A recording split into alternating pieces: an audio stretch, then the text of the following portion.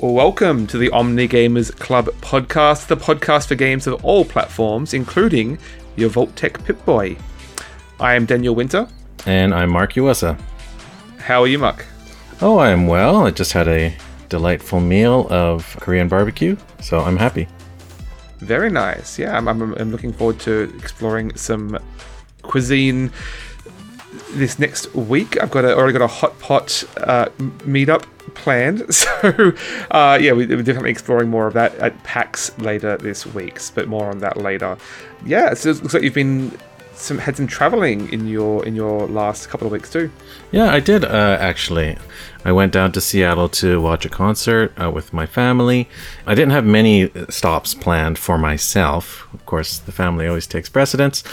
But I wanted to, at very least, take a stop over at famous place I've heard so much about called Mock's Boarding House. Yeah. I know there's a couple of locations. So this was the one that's in the kind of northwest of Seattle. So I don't know what neighborhood that is, but I just stopped in, didn't have a meal or anything, just wanted to check it out, the retail side, and check out the vibe.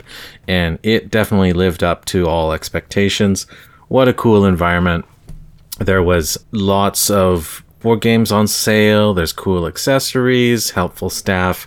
There was a dedicated RPG section, which was kind of small, but fine. Miniatures and a decent CCG section.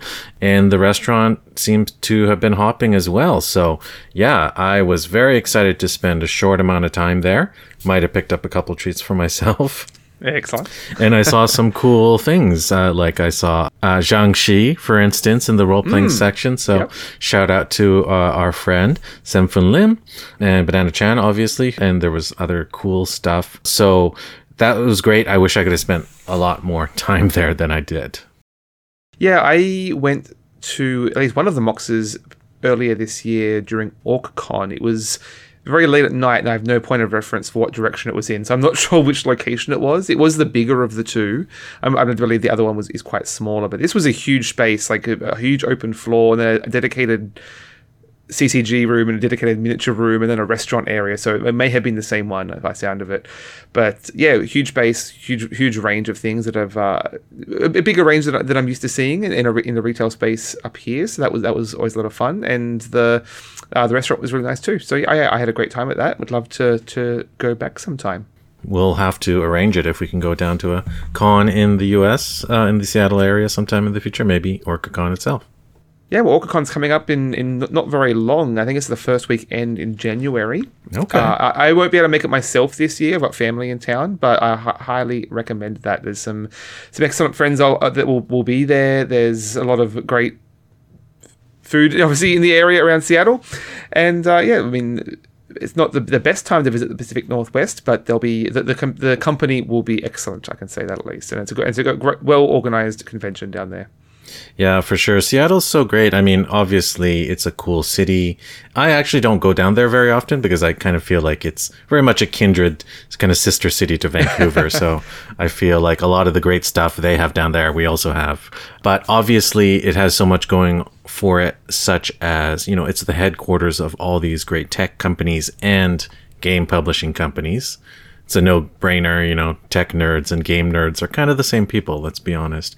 But, it's headquarters of so many game companies like Wizards of the Coast and, Microsoft, to name a few. So wouldn't you know it, of course, they're going to have fantastic gaming spaces. And Mock's Boarding House lived up to the hype. Excellent. Well, I don't have a lot to talk about in the news. I've got some lukewarm news that I've scraped together from things that I didn't have time to mention in previous episodes, shall we say. This first one, the news itself came out a month or two ago, but it isn't quite live yet. This is for the game Sea of Thieves, video game from Microsoft and Rare, I believe it was, the sort of pirate, not quite MMO, it's like group-based PvP, VE, set in the high seas in a pirate ship and micromanaging the ship, and you can look for treasure, but you can also raid other people's ships. And a game I love the aesthetic of. I love the vibes and the like, getting a group together and managing the ship together was a lot of fun. It just gave me a huge amount of anxiety, the constant threat of the PvP. Anyone you see in the game can potentially attack you and take all your stuff, and so that is constant low-key anxiety of never knowing what a ship's intentions are when you see one on the horizon. Basically led me to not stick with the game. But they announced that they're going to do something that they had said they would never do, and that is the Safe Seas mode. Basically a PvE only server. I believe there'll be some features that won't be included in that. The idea is it's basically an onboarding process that they still want to funnel you into the regular game mode, but there's basically the kiddie pool of piracy basically to sail around without having to have that threat over your head. So I'd love to at least poke my head back into that game and just explore a bit and experience the more story focused elements of it, and hopefully can get a group together for that. Yeah, that sounds kind of promising. I've always been intrigued by Sea of Thieves, and I know it's like incredibly popular, although it started off with on rocky waters, but it's turned itself around. Actually, my kid was talking about pirate-themed games because they're into One Piece and themes like that, and I just suggested, there's this game called Sea of Thieves, but I don't really know anything about it, so I should try it out and see what it's all about. So yeah, we've got no excuses now. I wouldn't be surprised if they even do some licensed One Piece material, because they have done some licensed Pirates of the Caribbean and Monkey Islands content in there. That's right. So you never know. Yeah, and they didn't really have any single player stuff either, but I think Monkey Island can be played single player, right? The Monkey Island expansion. Yeah, they've put out a lot of story-focused expansions over the years, and so that's the main thing I really want to go back to and check some of those out. Speaking of solo play, one other quick bit of news is we've been talking increasingly about some TTRPGs lately. One of those we've mentioned a few times on and off has been Vaesen from Free League Publishing, and I think it was about a month ago now, so again, little old news, but they released a solo rule set for that game. Something that I'm interested in checking out, because I have most of the books for that. I don't know that I'll get a chance to try it out properly, but that'll be a good chance to sort of just familiarize myself with the setting and the rule set, basically, for a little practice mode, shall we say. Very good. I actually am also very, very curious about solo RPGs. I know they're really hot right now, and for good reason. There's nothing quite as depressing as having your your group cancel on you one week when you were really excited for the particular session of a particular game coming up. No knocks on any particular company here, but for that reason, I'm really interested in checking some stuff out, and I bought this cool product for Star Trek Adventures called Captain's Log. It's essentially kind of a streamlining of the 2D20 Star Trek Adventures rules, and it's expressly made to, basically be the captain of your own ship. You can create your own series, and you're at the helm, and you're going on the adventures. And it sounds very intriguing. This also made me think of a new campaign that just started on Humble Bundle for a solo RPG library by a kind of indie publisher, Parts Per Million. There's a 42 item bundle of basically solo conversion helper books for a whole bunch of systems. Not Vaesen, unfortunately, but games like Blades in the Dark, 13th Age, Old School Essentials, Stars Without Number, Knave, Worlds Without Number, Mothership, Fate, Dungeon World, even that system 2D20, which we'll talk about a little bit later as well. So that's potentially promising. Awesome. I hadn't seen that. Cool. Yeah, it's pretty new. So for the listeners out there in podcast world, it's going on for about 20 more days. So that'll take up until about mid to late December. So you can still catch that there. Yeah, most solo TTRPGs that I've seen seem to rely on some form of journaling, which I'm not entirely sure I have the patience for. I guess you need some excuse to actually draw out those character beats rather than just talking to yourself, or it's some way of expressing what it is your character is going through. But yeah, it's hard to work up the motivation of doing that by yourself when there's video games or board games provide a lot less friction and research going into that. So I'm not sure if it's for me, but I definitely want to try one of them and see how it fits. Yeah, I'm feeling very much the same way. But like journaling and mindfulness is apparently really good for your, state of mind. And, in this day and age, probably lots of people can use that help to kind of organize their brain a little bit more. So I am definitely conceptually all for it. Excellent. Face the horrors of Vaesen to face your own inner demons at the same time. That's right. Yeah, so that's all exciting stuff. Do you got any other news for us? No, that's it for today. I'm expecting to have a lot more news in the next episode, potentially, for, coming back from PAX. But most of my mental capacity is in planning for that right now. Yeah, and me, I purposely won't mention any of the Black Friday sales I've indulged in because I've spent too much money. So, and they'll be done by the time this episode's out. I managed to not spend any money this Black Friday, but mostly because I'm not sure what I'm going to be coming back with at PAX. So, saving some space on my shelf, shall we say. There you go. You're more disciplined than I am. All right. Shall we talk about the playlist then? Let's do it. What have you been playing lately?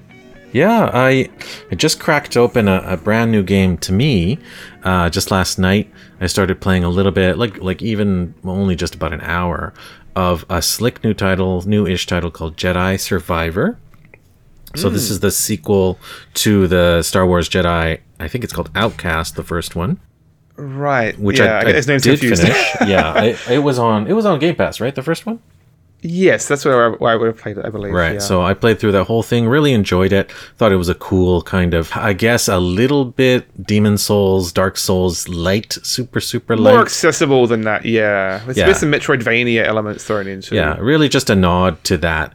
And the new version is actually even more, like slightly more open worldy. I don't want to say that too lightly because it's not open world, but even from just the little I've seen, the maps are much less linear than they were in the original Jedi Outcast. So I'm excited to play some more of it. I borrowed it from the library and I'm playing it on Xbox Series X. And oh, by the way, this game makes Starfield look like ass. This game is so polished. Looks fantastic. It helps that it's in a very rich, well-trodden world like Star Wars.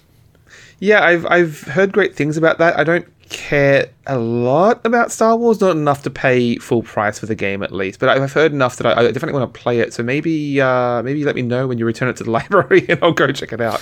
Yeah, for sure. I'll give you a heads up. Although if there's no one borrowing it, maybe I'll just renew it a few times until I beat it. That's the benefit of having Xbox. The PlayStation games are a lot more popular. No one's renting out those Xbox versions. There you go. A hidden advantage of having the Xbox. So yeah, Jedi Survivor. I'm enjoying it so far. Excellent. Well, speaking of the library, I got one in this last week. Have been on hold for 3 or 4 months since its release, and that is Pikmin 4. So I played the demo of it when it first came out. I may have mentioned that on the podcast, but... finally the full version came in. I played it with my daughter, the demo, and she'd loved it, so I was looking forward to playing the full game of that. And yeah, I'm still really loving it. There's a concept in this they really dwell upon that sort of helps contextualize the series as a whole, but also some of the other similar games like Tinykin, I think it was that we covered. Right. And that is the Japanese art of Dendori. Which they quote as, let me find it here, the quote is, Dendori is the art of organizing your tasks strategically and working with maximum efficiency to execute your plans quickly.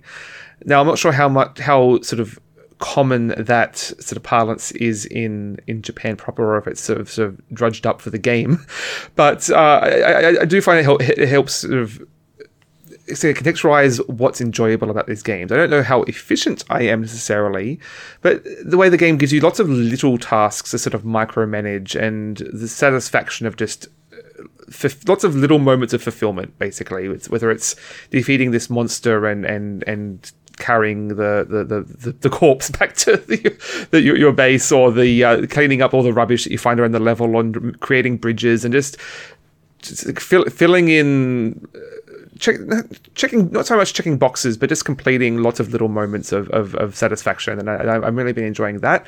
This game does add a lot more sort of mini levels, almost both caves underneath the main levels that have a bit of a, not quite roguelike, but more of a gauntlet mode where you can't fulfill your Pikmin, so you have to go through multiple sort of sub levels and save them as much as possible because you can't replenish your crew.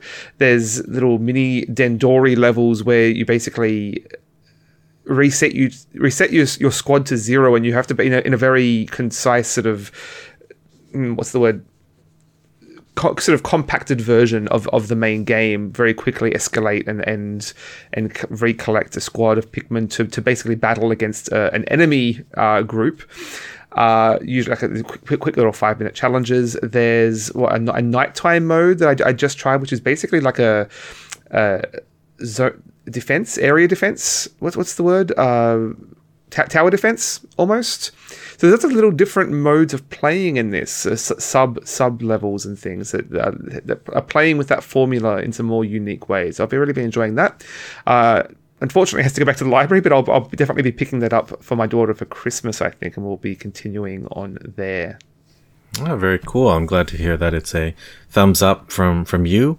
I've played some of those Pikmin games in the past, and I've enjoyed them. That term dandori is new to me, having grown up in a Japanese household. I've certainly never heard of it, but I can kind of understand like what you're describing there. There's something about a sort of efficiency puzzle that you get like pleasure just from lining things up, just from ordering things in an efficient way and then knocking them all down like dominoes, right? Something adjacent to sort of Marie Kondoing your video game level, I guess. There you go. Both some popular Japanese philosophers there. Very cool. Well, I haven't played any other video games or board games, so I'm just going to talk about a TTRPG that I tried out for the first time. A friend of the show, Joe Dime Store from our Discord channel, who actually participates in our Fallout group, was gracious enough to show me and my neighbors a system that's new to us called Blades in the Dark. It's very, very popular in the sort of non-D&D space. And it's basically the progenitor of this subgenre called Forged in the Dark. It's all about pulling off these cool heists in a very like rich, moody setting. It's this sort of mythical 19th century London-esque environment, very much akin to the video game series Dishonored. Right down to the sea creature's blood being used as fuel for Tesla-ish electrical magical so a little energy. Steampunk in there. super steampunk, super grimdark, a little bit of maybe like, what's that one, Bloodborne thrown in for you. And like everything is perpetually dark in this dark city called Duskval.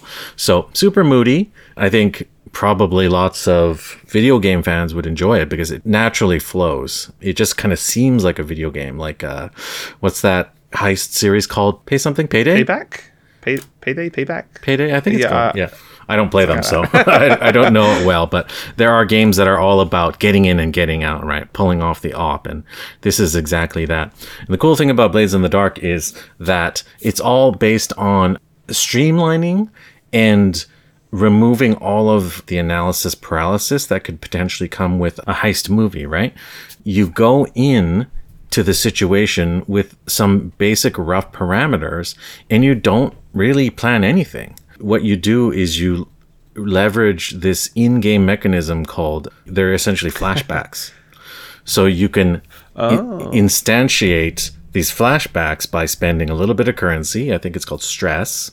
So you pay stress out of your limited meter, and you can do that to pull off these miracles. Like, well, hey, I knew that was going to happen, so I planted this tool right here so that I would know exactly at the right time and be able to pull it out. Just like you're retroactively doing all the planning for the heist based on what challenges you come across. That's right. Very cool. You're pulling off these retcons in real time, and it plays out just like a heist movie, like from the cinema. It's really, really exciting because you're thinking on your feet rather than agonizing. You know that a large percentage of the things you plan for are probably not going to happen. And it's not like you have to spend 2 hours doing all the preparatory stuff before you actually get to the fun part. Yeah, actually, in the session that Joe ran for us, we ran from, I think, 4 hours, but we did the teach, the session, and wrapped it all up like a full heist in 4 hours, which is like unheard of, at least for me. And we probably did the teach for like 45 minutes there, so I was super blown away by how the system just works. And awesome. So this is a one-shot system, or is it like sort of an escalating series of heists? No, you absolutely can play it in a campaign-based capacity. And the cool thing that we didn't really touch upon at all is that in Blades in the Dark, you have this entity that you kind of nurture as a group. So in Blades in the Dark, it's your crew. Like, you're leveling your gang. All the players belong to a gang, and if you level your gang, basically you get cool new equipment, a gang of thugs, secret abilities, turf. Like, it's so cool that you're leveling something other than just you, which kind of unifies the group of players even more. And in the sci-fi sister game, Scum and Villainy, you are leveling up your spaceship. So you're leveling up like the Millennium Falcon. Yeah, I was going to ask. I couldn't remember if there was a sci-fi version of this, or if I was thinking of something else. Yeah, that I've heard highly recommended too. Yeah, it's basically this whole like subgenre now. So Blades in the Dark, super cool. Thumbs up. I don't know if me personally, I like that sort of grim dark world for an extended period, but definitely for one shot, like so cool, a real unique experience. Excellent. Well, let's try and do a Scum and Villainy one shot sometime. There you go. I'm sure Joe will be happy to help us out. Excellent. Well, I have not been playing any TTRPGs other than Fallout, and more on that later. I have been playing a few board games. The one of note I particularly wanted to talk about was there's currently a bit of a trend in board game themes, shall we say, growing like mushrooms, and that is mushroom themed games are everywhere right now. Just this last week, I learned of a new one, and Ravensburger very kindly sent over a copy. So this was a review copy provided. This is called Mycelia. Not to be confused with another game called Mycelia that was kickstarted earlier this year, I think coming out next year.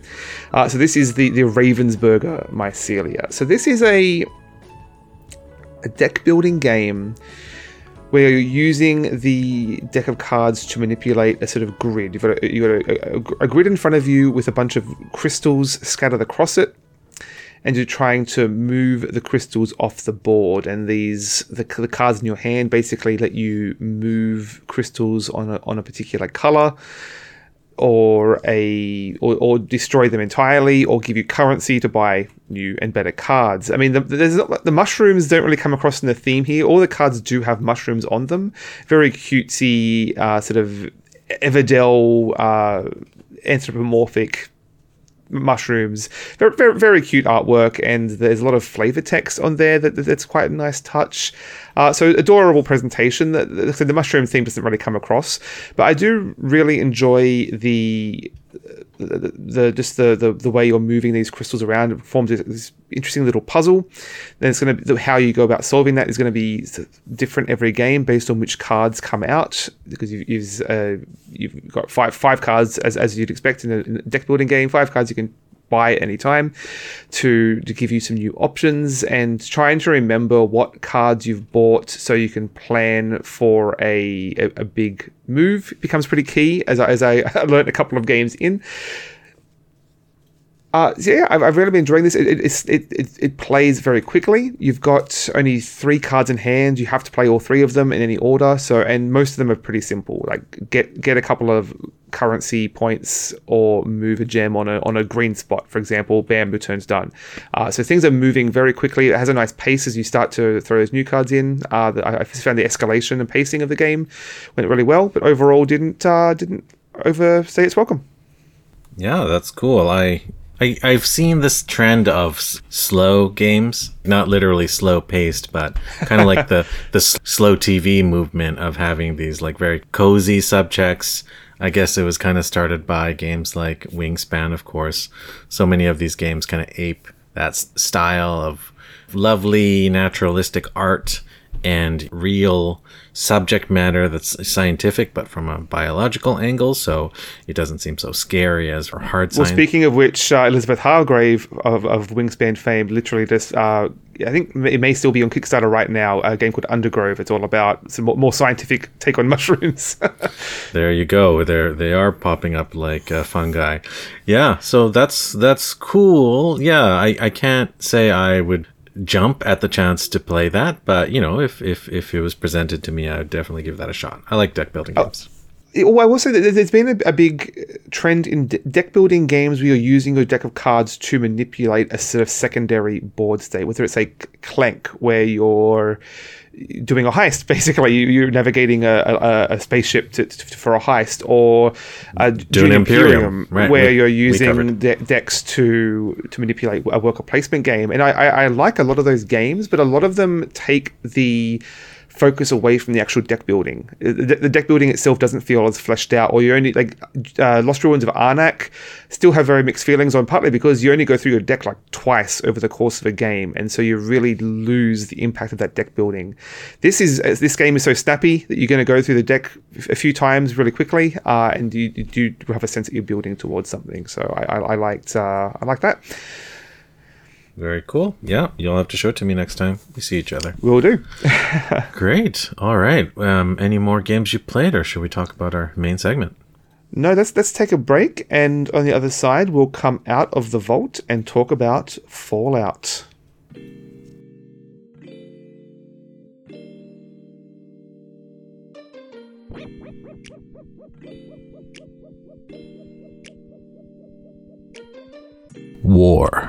War never changes. Da-na-na. And of course, we're talking about Fallout, the role-playing game, not to be confused with the PC role-playing game series, and not to be confused with Fallout Wasteland Warfare, which is a tabletop war game. We are talking about Fallout, the tabletop RPG by Modifius Entertainment, which came out in 2021. Not to be confused with Fallout the board game, or Fallout Shelter the app, or Fallout Shelter the board game. Or Fallout the Pip-Boy accessory that came as a collector's item. Yes, my housemate had one of those. I got to play with it briefly. There you go. So this is the first tabletop RPG we're covering, and I'm very excited to cover it because everyone has witnessed my transformation into an RPG nut over the course of this past year. But why don't we talk about our background in the genre, in the medium of RPGs, since it's a bit different, probably. A long time coming with this chat on TTRPG sort of sneaking into the podcast over the last few months. Definitely a little one-sided on your favor there, in that I have not played a tabletop role-playing game in about 10 years. I've had mixed experience with them in the past. Both my group back in Australia and then moving here, partly just due to my own, should we say, social anxieties and how I approach games, that I've internalized a lot more in the last 10 years as to what I enjoy about games. So it's been really interesting to come back into this 10 years later with looking at the hobby fairly new. My one experience has been with like D&D and Pathfinder, a lot of which I've absorbed through cultural osmosis. But you've got quite a bit more experience, especially on the GM side of things. Yeah, I'll give my experience, and it is quite a bit more, at least in terms of the number of years I've been playing. I've probably have played RPG games for the better part of 30 years. I started out in junior high school, which is obviously a while ago. The systems I've mostly played are Shadowrun, a few different versions. D&D, I've never GM'd, never DM'd, but people have invited me to sessions in the past. I played just a few smattering of other systems. Like recently I played one called Tiny D6, which is super fun, super lightweight. And I've GM'd something called Earth Dawn, which is very similar to Shadowrun. It came from the same publisher back in the day, FASA. And I've also done Star Trek Adventures, which is by this very same publisher, Modifius, as is Fallout. So it uses a similar dice system to Star Trek Adventures. So I guess this was kind of like reminding myself how to play the core structure. The last year is the real renaissance for me. I didn't do a lot of face-to-face social interaction for a very long time for maybe obvious reasons. There was a global pandemic going on, raging, so I guess that kind of got into my brain. I avoided meeting up with people. And then, I just struck up conversation with my neighbors, and they invited us to play D&D at their home. And I played a brief campaign, maybe 10, 12 sessions with my neighbors, with my oldest kid and their kid, and really had a blast. And I guess that rekindled my passion for this hobby. Yeah, it seems like tabletop RPGs have ironically had a bit of a renaissance during the pandemic, partly due to the rise of real play, actual plays, like Critical Role, but also as a result of those popularities, there's been a lot more interest in virtual tabletop systems, and given people a lot more options to join these games without having to get a group together in person. So between those two factors, I mean, there's definitely some connections there, but it feels like I've seen that community explode in popularity quite a lot. Like just the cultural awareness of Dungeons and Dragons is so much bigger now. Not like we've just had the movie last year, right? This year, yeah. D&D, and as a result, tabletop role-playing games are as popular as they've ever been. Like this is the true golden age, despite what maybe some grognards would tell you. There are all different kinds, and they come in all different stripes and are aimed at all different audiences, and they're really different than you might remember if the last time you touched them was 10, 20 years ago. So I would recommend anyone that kind of maybe perhaps like yourself felt a little burned or felt like it wasn't for you, maybe you might find that there's a system that is more for you, especially since most of our listeners are into board games. Like the crossover is not that far, let me tell you. And I'm really enjoying the convergence. Yeah, I mean, as someone with a lot of social anxiety, I was definitely taken to the board game hobby to have some social interactions with it, with sort of constrained rules. I'm sure that's not an uncommon experience in board games, and tabletop role-playing games definitely have a similar appeal, but what I personally I've struggled with is just the need for actual role playing and improvisation on the fly, and without the rules are a little more loose, shall we say. I'm generally fine in, say, a D&D combat, but once you're out of combat and talking and interacting with characters, that's where I sort of lose focus a little more. And it's tricky because you never know, is the game at fault? Is the group at fault? Are you at fault? It's really hard to internalize that sometimes, and partly why I've avoided the hobby for a lot of years.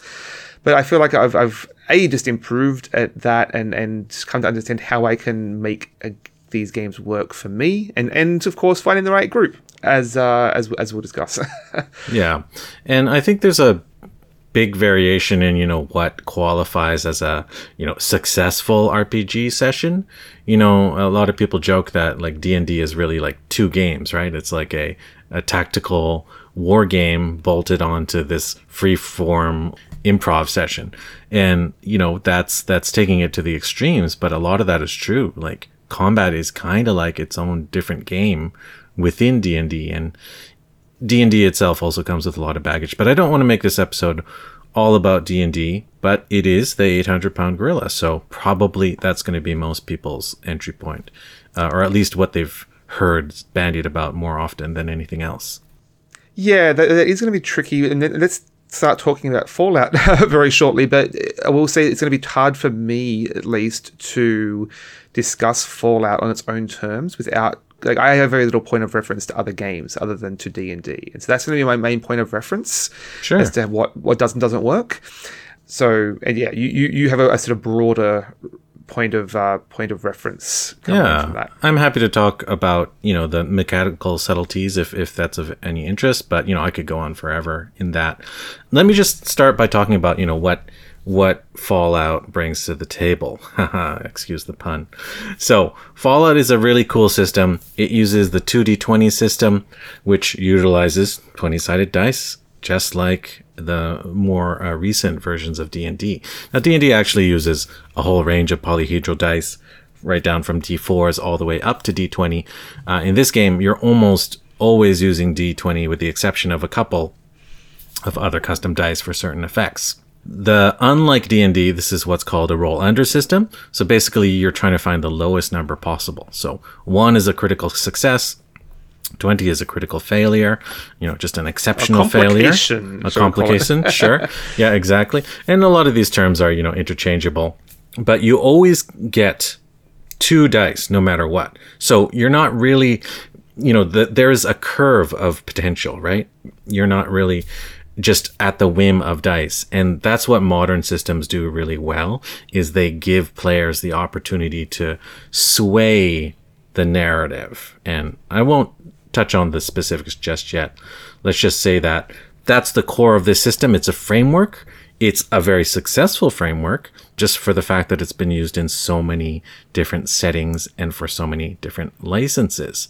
This 2D20 started off with a game called Achtung Cthulhu, which, as you might imagine, is about World War II setting, Nazis and allies, and kind of Cthulhu-ish horrors.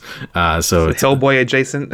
There you go. Exactly. Yeah. It's a cool system from what I can tell. Not exactly my cup of tea, but it's popular enough to, start at least, I think about over 10, 11 years ago.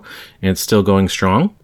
In fact, they just released a new setting, original setting called Cohorts Cthulhu, which is set in kind of ancient Roman times with Cthulhu type horrors as well. The other original setting to round things out is called Dreams and Machines, which is a kind of Numenera-like far future setting. But where this system really shines is in licensed properties like Conan the Barbarian. I think there's Star Trek, you mentioned. John Carter of Mars, Dune, based on the movies and the books, obviously. Dishonored, another video game title, and Star Trek Adventures, very, very popular. They all use the 2D20 system as its core. So, yeah, this is a popular system, and Modifius, as a result, is a successful company. One of the more successful companies in the space. I thought that would be a good point of discussion here as to what does and doesn't work about the D20 system. And I mean, on a very visceral level, the concept of rolling low does feel bad. I mean, we've all been trained that big number good. Getting it, it's hard to be excited about rolling a 1, shall we say, with the conditioning of D&D and various other board games. So that did take some adjusting to. I do think that there is a lot to like about this system, though. I mean, apart from the fact that you're just rolling more dice.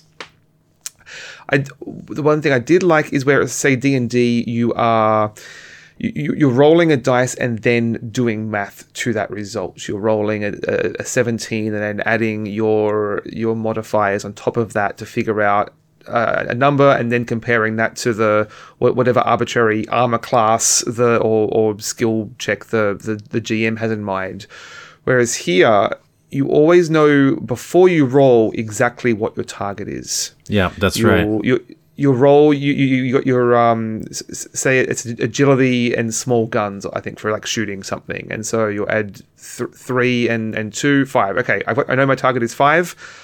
I'm going to roll the dice, and nothing's going to change the fact that my target is 5. I know immediately when I roll it how many successes I have, basically.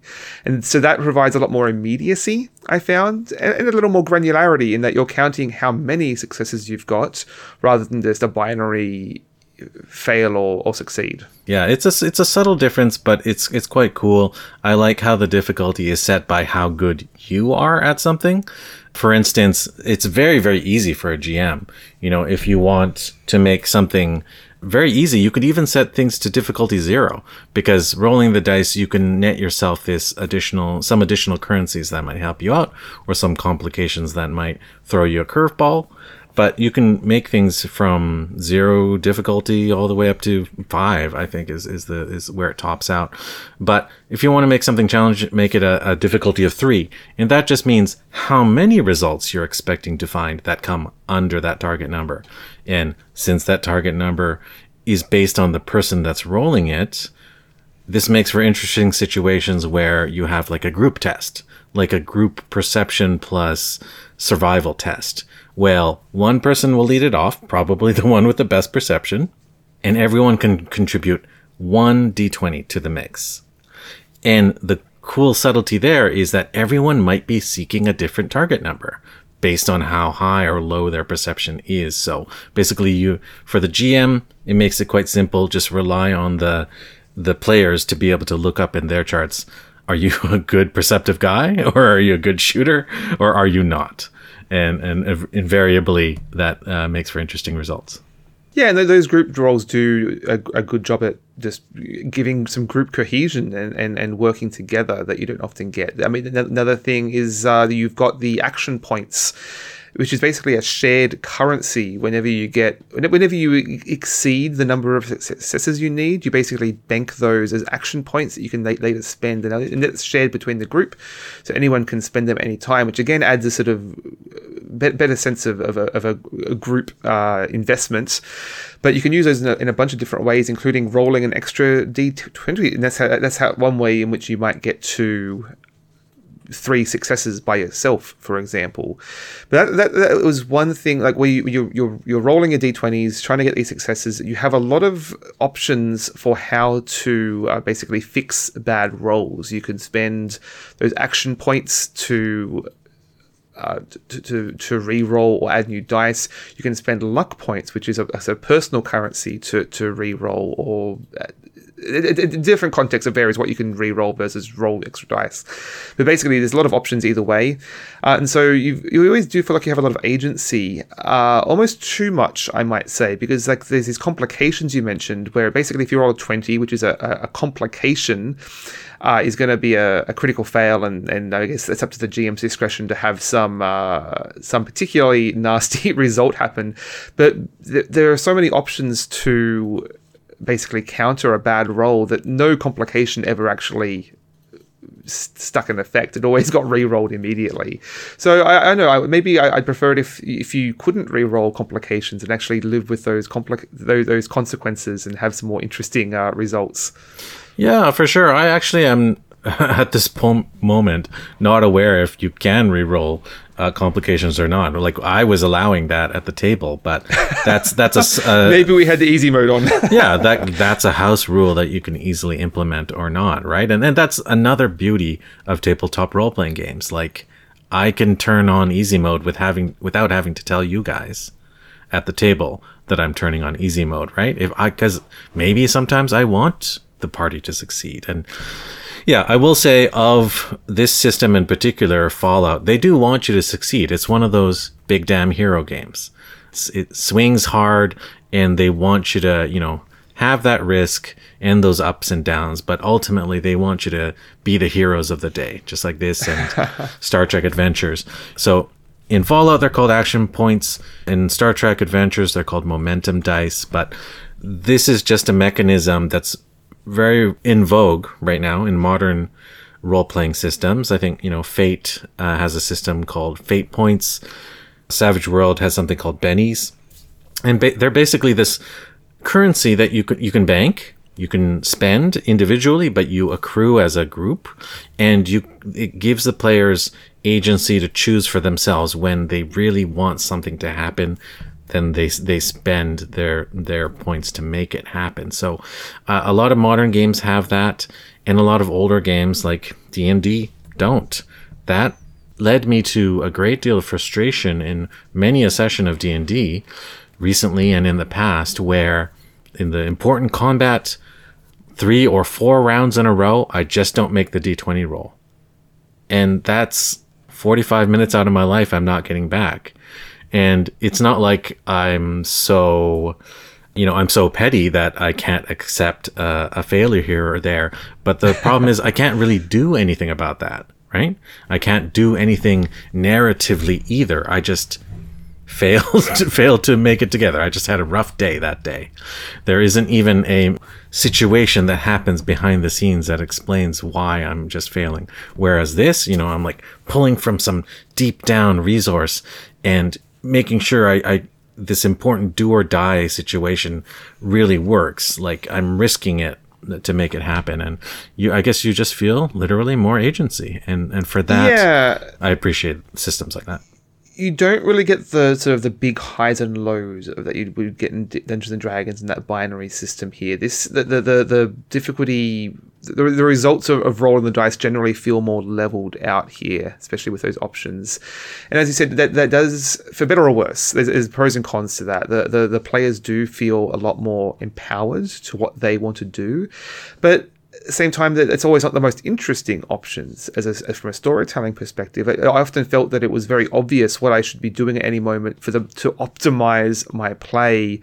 I mean, usually that's in combat, it's just point and shoot, aim, shoot, and I didn't find that particularly interesting. What I found, I kind of had to lean into, and this was, I guess, a more broader role-playing lesson that I've learned, is that having a sense of the characters, leaning into the characters' like fears and disadvantages and their downsides. What are they bad at? What causes them to do something inefficiently? And playing into that to deliberately do something suboptimal. Leaning into that, I found quite satisfying. Yeah, I think. I mean, your point about it's obvious what to do, I think it might be a failure of imagination as well. Like in a role-playing game, you can do anything. Like there's no reason why you can't pick up a clump of dust and throw it into your opponent's eye. Like even if the rules don't say you can do that, in a flexible enough system, there are mechanical ways for you to do that. Or, you can fiddle with the, the flux capacitor in the background or knock the lights out. Like there's all these things you could do.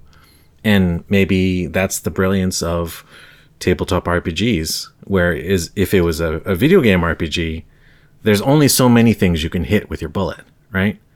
And they're probably just the meat sacks that you're supposed to take down. You can't take out the console that's behind the target or the lights above them, right? Those things you could do. I didn't really get the sense that you had a lot of those, at least in combat, that you had a lot of options outside of point and shoot or taking a cam or repositioning yourself. It felt very... absolutely you do. Like the combat in this system is not a different game like it is in D&D. Like this is the same fantasy making that is going on when you play the regular conversational side or the mission taking side or the social side. Like you should be able to do whatever you want to do. Maybe that's just my opinion. I mean, at some point, a lot of that's just going to come down to our familiarity with the system, and we'd get more comfortable with that and be able to improvise a little more. But ultimately, if you need to take down that feral ghoul, you're going to have to shoot at a bunch, largely. Yeah, as is the core source material, right? Yeah. Yes, yeah. Speaking of, this game does hew very closely to the source material. I'm just going to touch upon a couple of more points about the mechanics before we move on, because this game is very, very faithful to the source material. Yes. I want to talk about luck points. So luck points are, as far as I'm aware, original just to this iteration of 2D20. As in, it's not in the rest of the 2D20 games. This game, like you might imagine, utilizes the special attribute system, which is pretty much the first thing you do in any Fallout video game that you play. You take the quiz, right? You take the GOAT, or you read the little children's book that helps you determine the spread of your 7 attributes, which of course spell out the word special. Everyone's special. And the last letter in that list is L for luck. So in this game has luck, which is a stat, but say your luck is 5 or 7 or whatever, it means that you have 5 or 7 luck points, which is another currency that you can spend whenever you want to. Obviously when the chips are down or when you need to, but this point system regenerates every basically like long rest.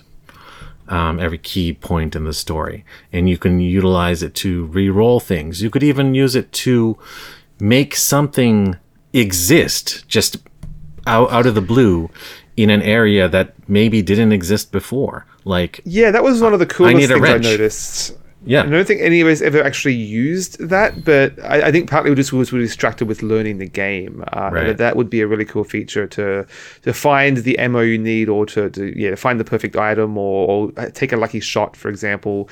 You could do some. That was one of the few things that you could really enables the player to do some thinking outside the box behavior, shall we say. Yeah, and that's somewhat like that Blades in the Dark thing I was telling you before about how you could just say, you can retcon the fact that this item was here in this situation. Well, you can do that in Fallout too, and you're right, I didn't emphasize it very much, but that is something you can do here, and that's original to Fallout, the 2D20 game, so that's cool. The perks are pretty much, which are like everyone loves from Fallout, they're very, very famous. They're lifted pretty much straight from the source material. That's mostly how you level up in this game, is by choosing new perks. The location die is lifted right from the video games as well. You can do, body part by body part specific armor and hits. And that's one of the custom dice, is a 20-sided, basically body part die. Right? You roll the die, unless you choose to aim, which you absolutely can. You roll a die to pull up a random spot that you hit. And just be careful getting that mixed up with your the dice that you share with your wife, shall we say? Right, those sexy dice. Yeah, exactly. I think pretty much most of the sides probably do point at center mass or something, just because there's more of it to hit. But yeah, if you don't call a body part, which adds extra difficulty to the roll, unless you have a specific perk, which I think you know well about. Yes, so my character is a vault dweller, so I had access to VATS, which players of the video games will of course know, so I could basically target whatever body part I want as a free action. Yeah, I didn't really utilize that too much. There wasn't many cases in which it was particularly helpful, but again, early days yet. I'm sure there'll be much more difficult enemies with particular proclivities to aim at. Yeah, so the thing I'm trying to get across is that these books, like this game, is mostly D20, but so much effort and attention and care has been taken to customize this into something that fits the Fallout world. And it has a very different flavor as a result from the Star Trek Adventures setting, which has most of the same bones, but it's just those certain differences that make it feel like you're in that world. Like, radiation poisoning, the magazines that you pick up, which I think your character also picked up a magazine recently, which gained you a temporary perk. So many cool aspects that are lifted straight from the game, and I think fans of the video games would no doubt appreciate all those touches that they made. Oh yeah, there's a lot of great flavor there. I don't know that it all contributes a lot meaningfully. Like the perks, for example, I don't feel are particularly exciting. Most of them just give you +1 result to a skill check in this particular context. Like they really just stat increases, contextual stat increases. They don't really change your options of what your character is capable of, like some of the feats in Dungeons and Dragons, for example, not to beat that comparison. They didn't really fundamentally change your character in any meaningful way. Well, I think they are as effective as the perks are in the video game. For instance, there's a whole range of things that just make you 10% better at this or 20% better at that. Or sometimes you can pull out the mysterious stranger. Right? Where the heck does that come from? I know it's a classic trope in Fallout as a perk, but you can do that in this game too. So that's a rare exception. Yeah. So you do have some off-the-wall perks that you can utilize like that, and they've converted them to just kind of work in this setting as well. So long as you choose them, if the players in your party end up choosing them. Yeah, one other tangent I want to quickly go on is that it's similar to the based on the video game, the characters you can play are representing the races, for lack of a better term, in the Fallout game. So you can play as a human, or like a vault-dwelling human, or as a ghoul, or a robot, or a super mutant. And I found like those thematically provided quite a broad range of character types that sort of fundamentally change how you approach your character and different senses of humanities, of humanity, that lets you really lead into that theme of what this world means to your character and how they approach civilization and other types of characters. I thought there was some really rich material to delve into there if you're willing to. Yeah, I agree with that. I appreciated that fact that you could be a character of all those different types. You might think that's obvious if you come from the D&D side where there's these fantastical races, but Fallout the video game doesn't let you play as anyone other than a male or female human, right? Like you can't start as a Mr. Handy, but in this game you can start as a Mr. Handy or as a super mutant. And it gives you the ability to do that. And as a result, you can pretty much recreate any one of the, very well-loved or even well-hated companions that you can from any of the modern Fallout games. Yeah, I mean, I'm playing a Vault Dweller, my character personally, but we've got at least one ghoul, one robot in the group, and like interacting with those provided some really interesting character interactions back and forth, basically, and rethinking about how we treat each other, basically, that I quite enjoyed. But further to that, you have your race, but you don't really have a class like you do in Dungeons and Dragons. So other than picking what race you are and getting some perks from that, you can basically build your character however you want. You have your skill stats, and that's going to be the main source of your sort of character identity. Otherwise, so you have quite a bit of flexibility in how you build your character. Yeah, I think that's like you love it or you hate it. Like class based systems have fallen a little bit out of favor these days in more modern RPG systems, and even in video game RPGs. Like there used to be classes really quite prominently featured in games like the Elder Scrolls games. Like, I don't know if you recall, but I know you played a ton of like Morrowind and Oblivion, and even the older titles, I'm sure, had very forward-facing class names. You could always override them, but they always gave you the option to choose from a list of classes first. Yeah, you have to pick a particular direction to start out, at least, yeah. Yeah, and some of that was just as an aid, like, I don't want to choose these, like, 36 different skills, and I just want a theme, and great. For whoever wanted that, you can do that. But more and more recently, I feel like the newer games... Well, Skyrim didn't have classes now that I think of it, I don't think. Yeah, precisely. I don't think it did either. Maybe it was hidden in the background a bit. But I suppose Starfield being the more latest iteration, it had a very mild class. Well, you pick a background, similar to how you'd pick a race background here. Yeah, it was just a few different choices and a few different, I think there was 3 different kind of dials you can pull on. But your background was much more substantial than any of those 3 kind of stats you choose, as I recall. But yeah, I think more and more games are shying away from class-based systems because, in fact, everyone wants to multi-class in the end.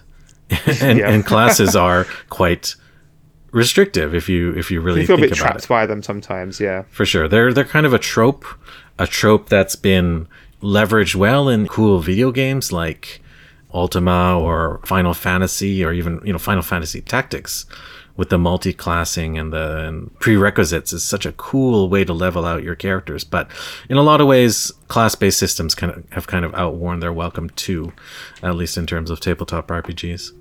So it does mean you're not really going to get a sense of character identity in terms of your mechanics. Everyone will largely have access to the same options in terms of how they shoot at enemies and that sort of thing. But your character identity, like behind this, how you play that character. Well, I would argue that your character identity is you, right? You're not falling into some silo or a bucket that has a label on it.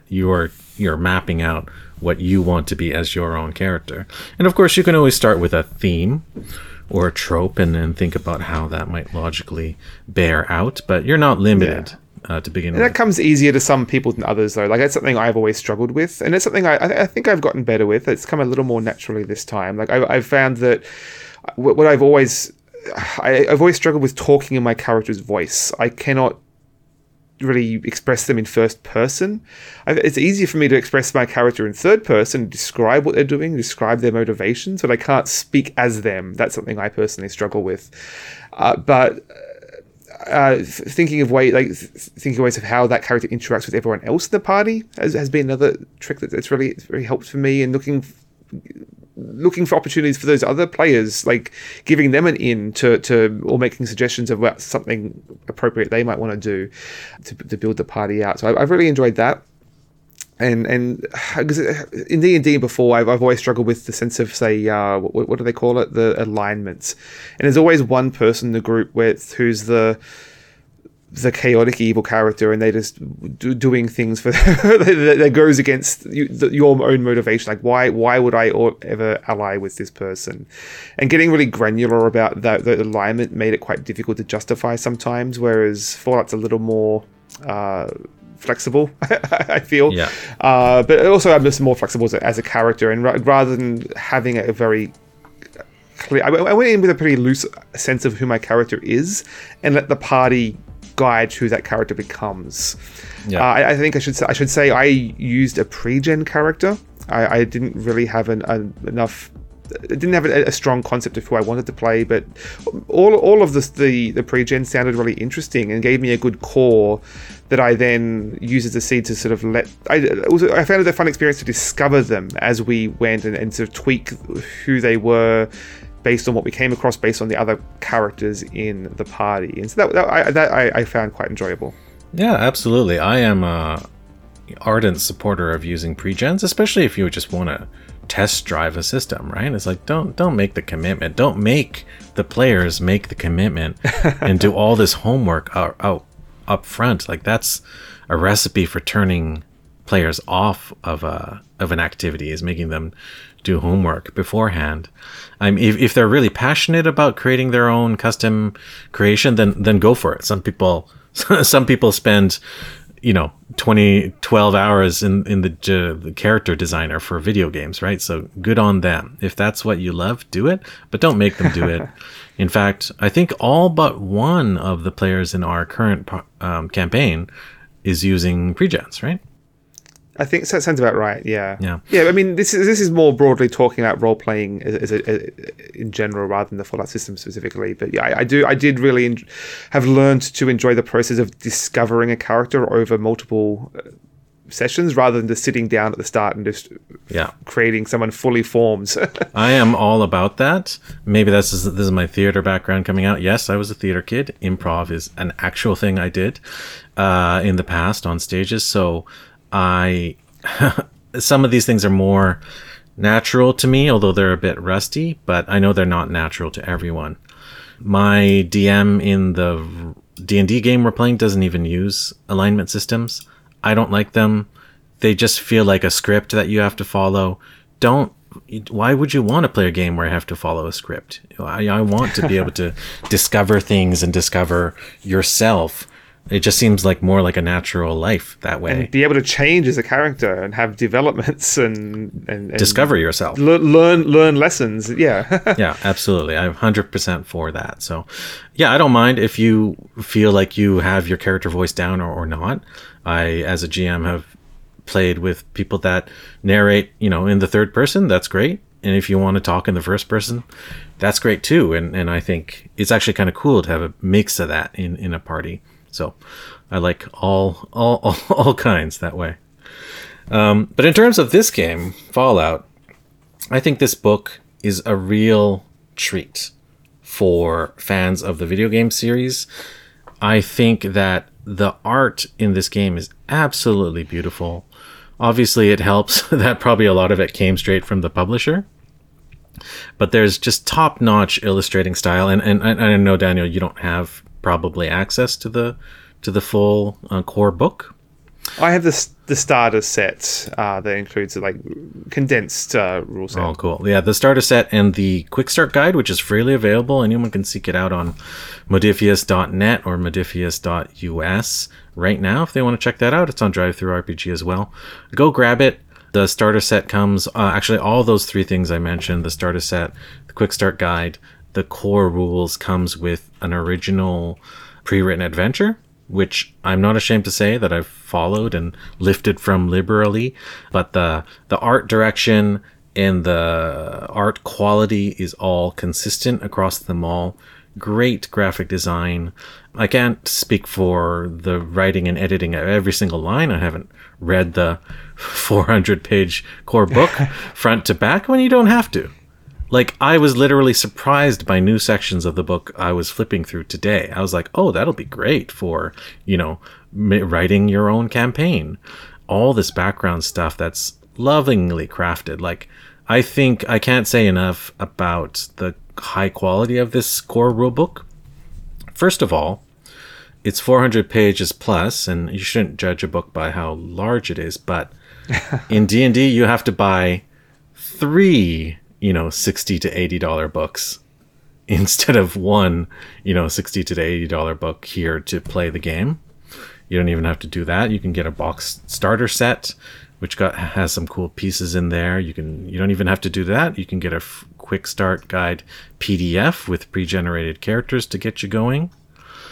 Of course, if you get the full book, you'll get some nice things. If you get the starter set, you'll get some cool stuff like tokens and dice. And I'm a little bit jealous of you that you have the original Fallout dice that come with this game. They're actually quite a bit bigger and chunkier than your standard D20s that you get from any typical store, actually. Yeah, you could use them as ammunition. They're pretty chunky. They are very chunky, and the D6s, which are used mostly for combat, but you can also use them for generating random tables of loot and things like that. They're quite cute as well. Like, I think a couple of sides of them have bullet shots, and a couple sides have, your typical Pip-Boy face. Very, very familiar if you play any of the video games.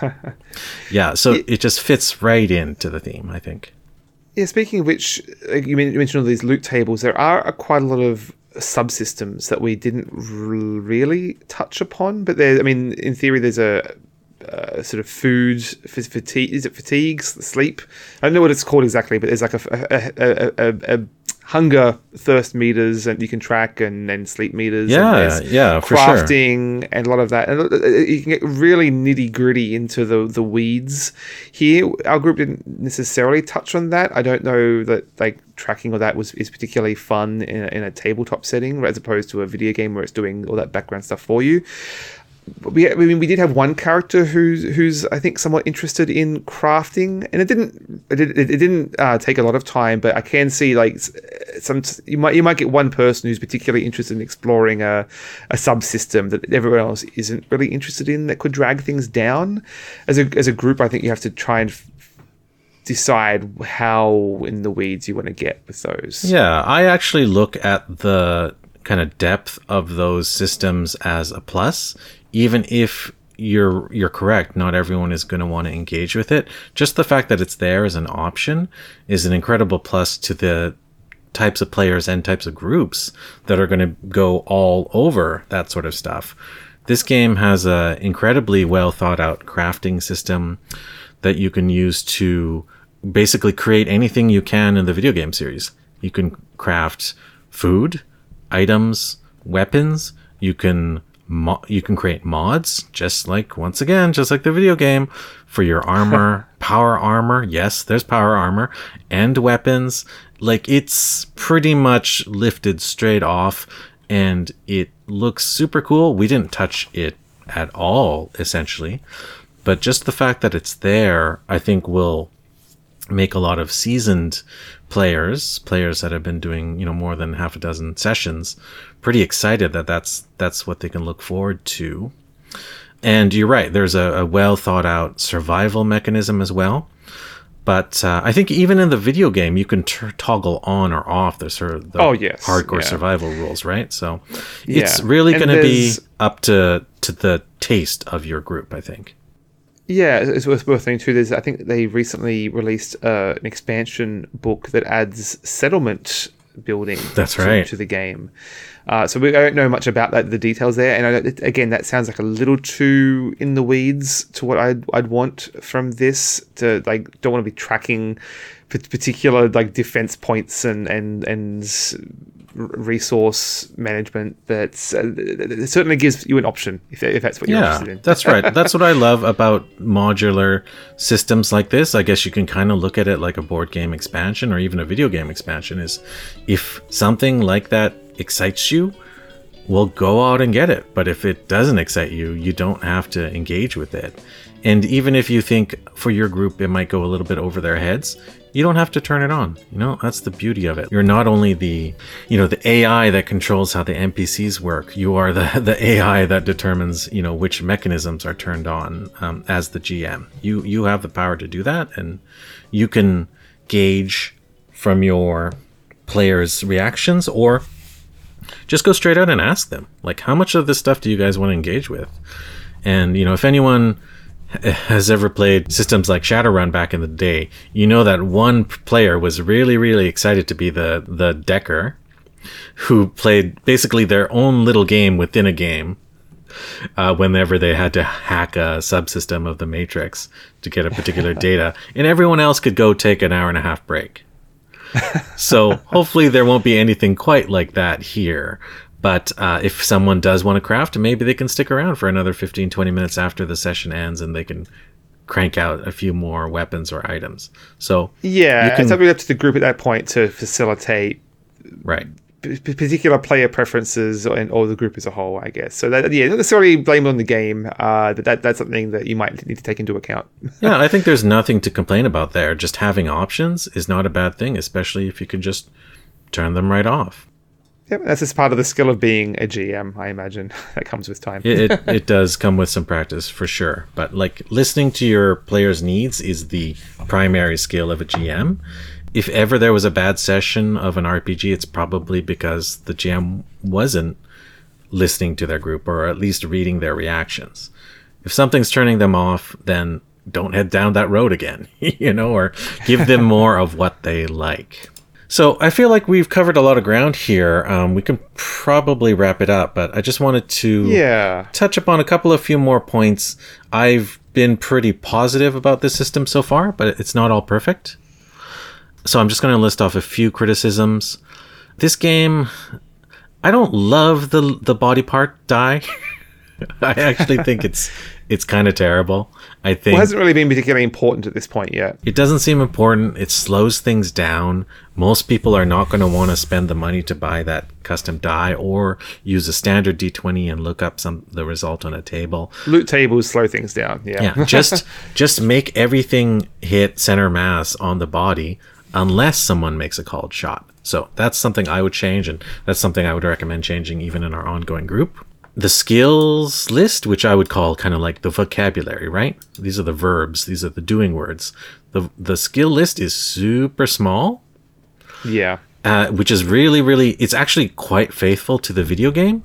But because the list of skills is very small, I feel like to most players that narrows down the vision of what they could potentially do. And I'm not one of those... Well, exactly. That's what I was pointing out earlier. Point and shoot felt like so often the only option. And you really have to think, you have to force yourself to role play and think outside the box a little more. Yeah, there's very few social skills or very few non-combat skills in the game. There's obviously your, computers and things like that. But if the vocabulary is narrow, it's going to limit the depth of the conversation. So I would prefer that it was a little bit more liberal and a little bit broader there, or else as a GM and as a group, just be more flexible. If you think guiding the players a little more, if you think you should be able to do something, let them do it.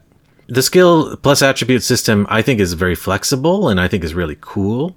For instance, if someone has received a gunshot wound and someone's going to use their intelligence plus medicine to heal, someone else can help, but they don't have to use the same combination of skills and attributes, right?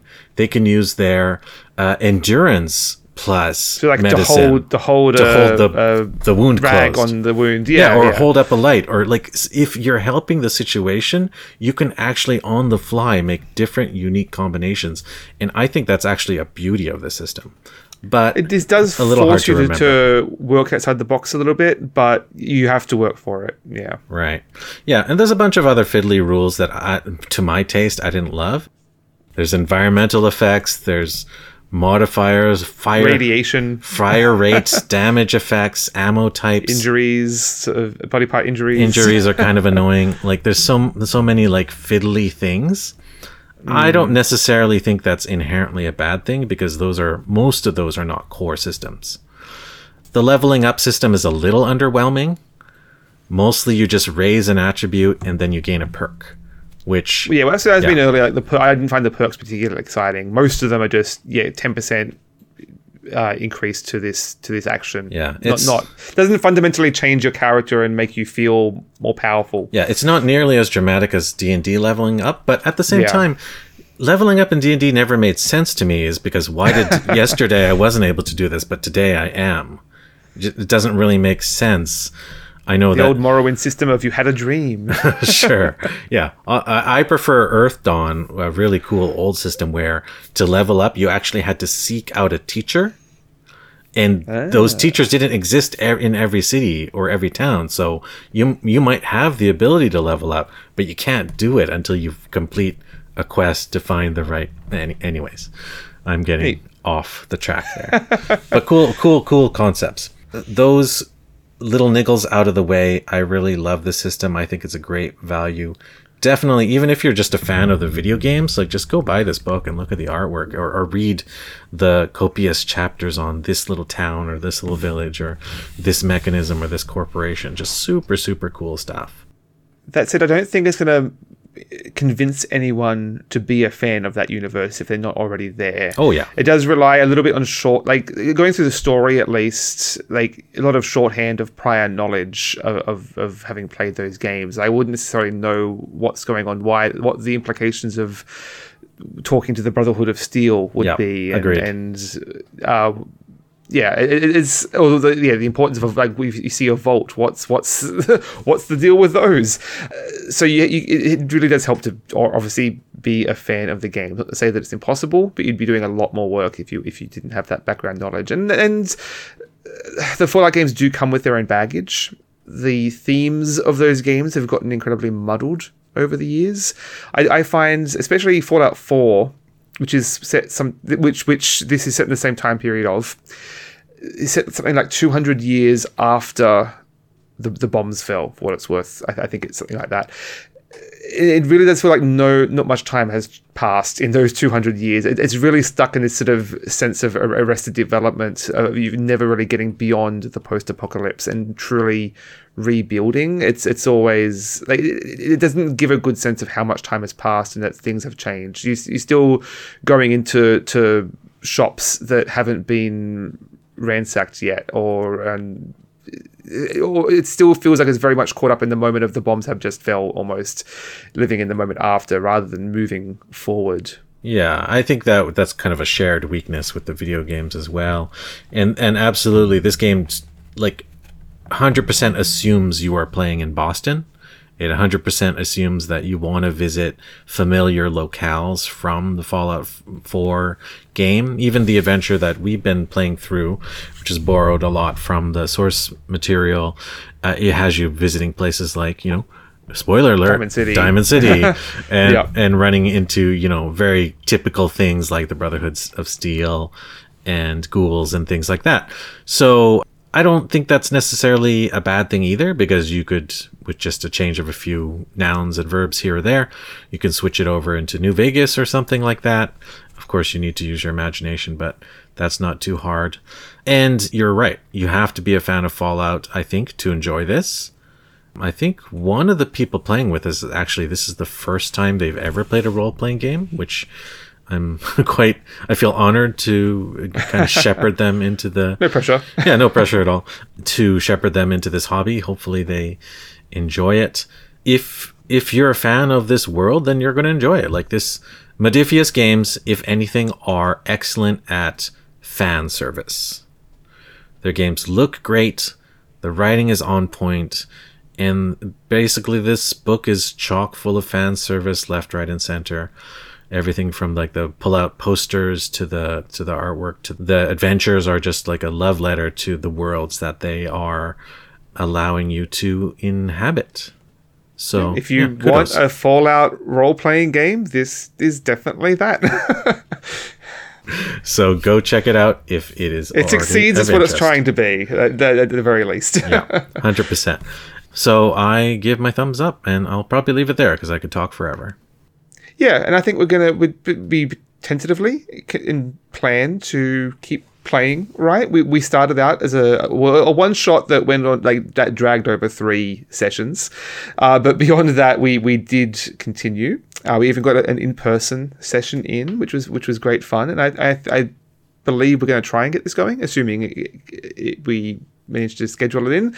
Easier said than done, but I would like to play a bit more. Awesome. That's great to hear. Yeah, I'm all for it. I have materials to continue. And it's cool that we did try online and in person. My preference is generally in person. It's a little bit easier, less advanced setup.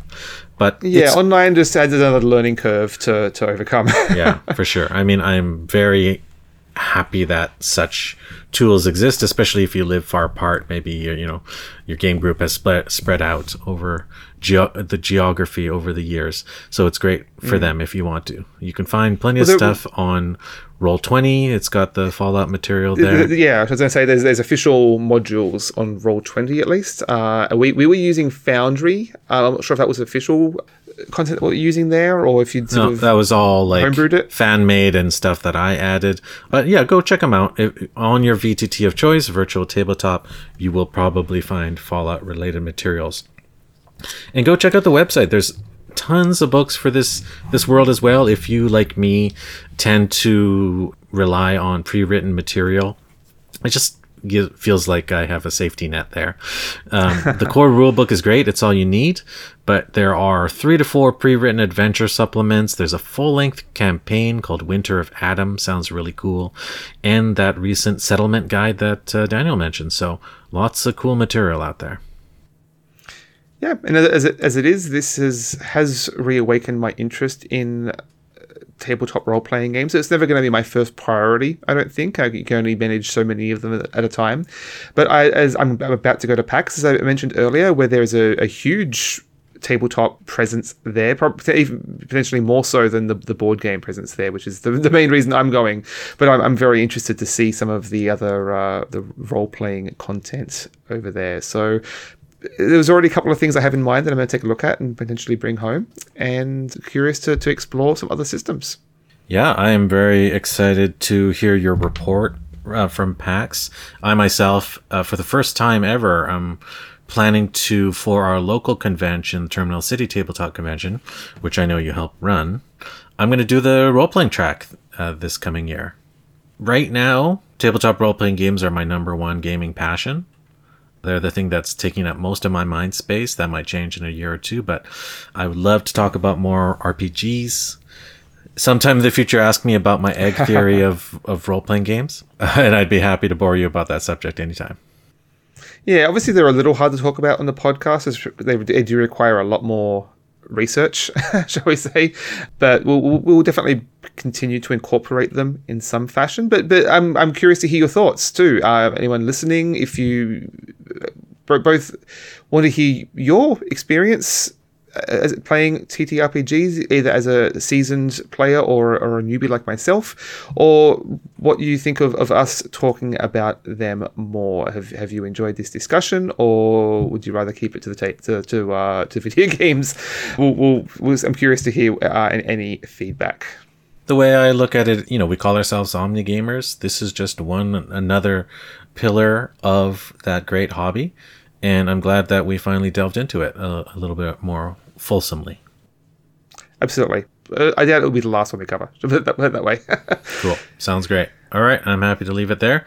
By the time you're listening to this, I'll be on my way to PAX. If you're going to be there, be sure to track me down. I will have a whole bunch of Canadian snacks with me. I'll have stickers and more fun stuff. So I'd love to say hi and play a game potentially. To be honest, though, going in, I'm not even anticipating playing many games. I'm just excited to see everyone and meet all the friends I've made over the last few years online.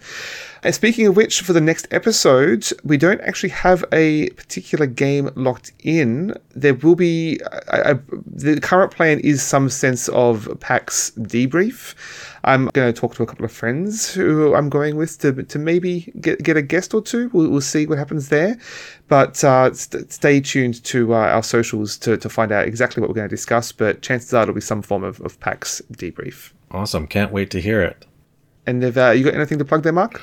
I don't. I'm just cooking up. I'm actually cooking up a homebrew role-playing game with my oldest kid right now, but it's mostly for them and their friends. So maybe once it's made a little bit of progress, I might talk about it some more. Excellent. Well, I'm planning to give my daughter her first RPG system. It's the Color... I'm forgetting the name, but it's basically a colouring in RPG from Dice Up Games, I want to say. So yeah, looking to explore that with her. It'll be a good entry level for me as a beginner as well. Awesome. Let me tell you about a little system called No Thank You Evil, which is from Monty Cook Games. I was looking at that at our friendly local gaming store just this week. Yeah. ...